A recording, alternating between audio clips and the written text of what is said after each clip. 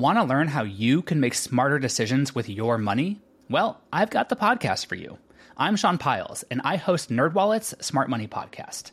Our show features our team of nerds, personal finance experts in credit cards, banking, investing, and more.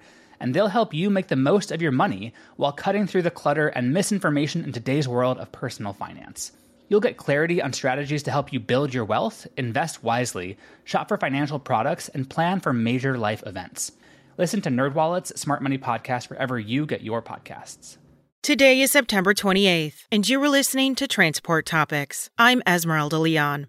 Drivers want to perform well while on the road and feel good while doing it. So how can the industry tackle both? In our latest Road Signs podcast, we talk to two experts about helping drivers stay healthy and informed about the latest technologies. Listen in at ttn.ws/episode 67. Now let's dive into the day's top stories.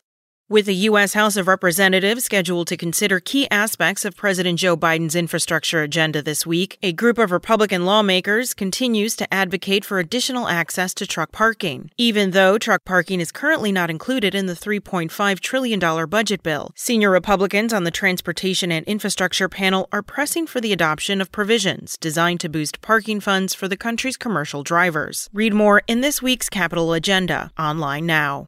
Freight stakeholders are calling on the U.S. Department of Transportation to proceed with implementing a regulatory framework for autonomous vehicle technology. The groups, which include American trucking associations, point to potential economic and safety benefits linked to nationwide access to the technology's applications. In a letter to Transportation Secretary Pete Buttigieg, the groups also pointed to improvements related to mobility access for individuals with disabilities and the elderly population, as well as residents in rural communities.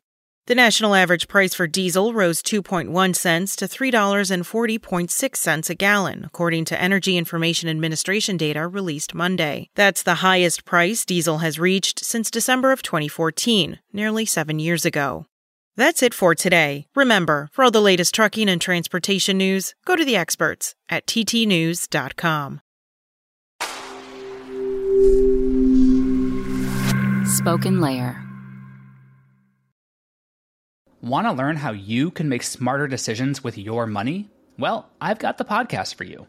I'm Sean Piles, and I host NerdWallet's Smart Money Podcast. Our show features our team of nerds, personal finance experts in credit cards, banking, investing, and more.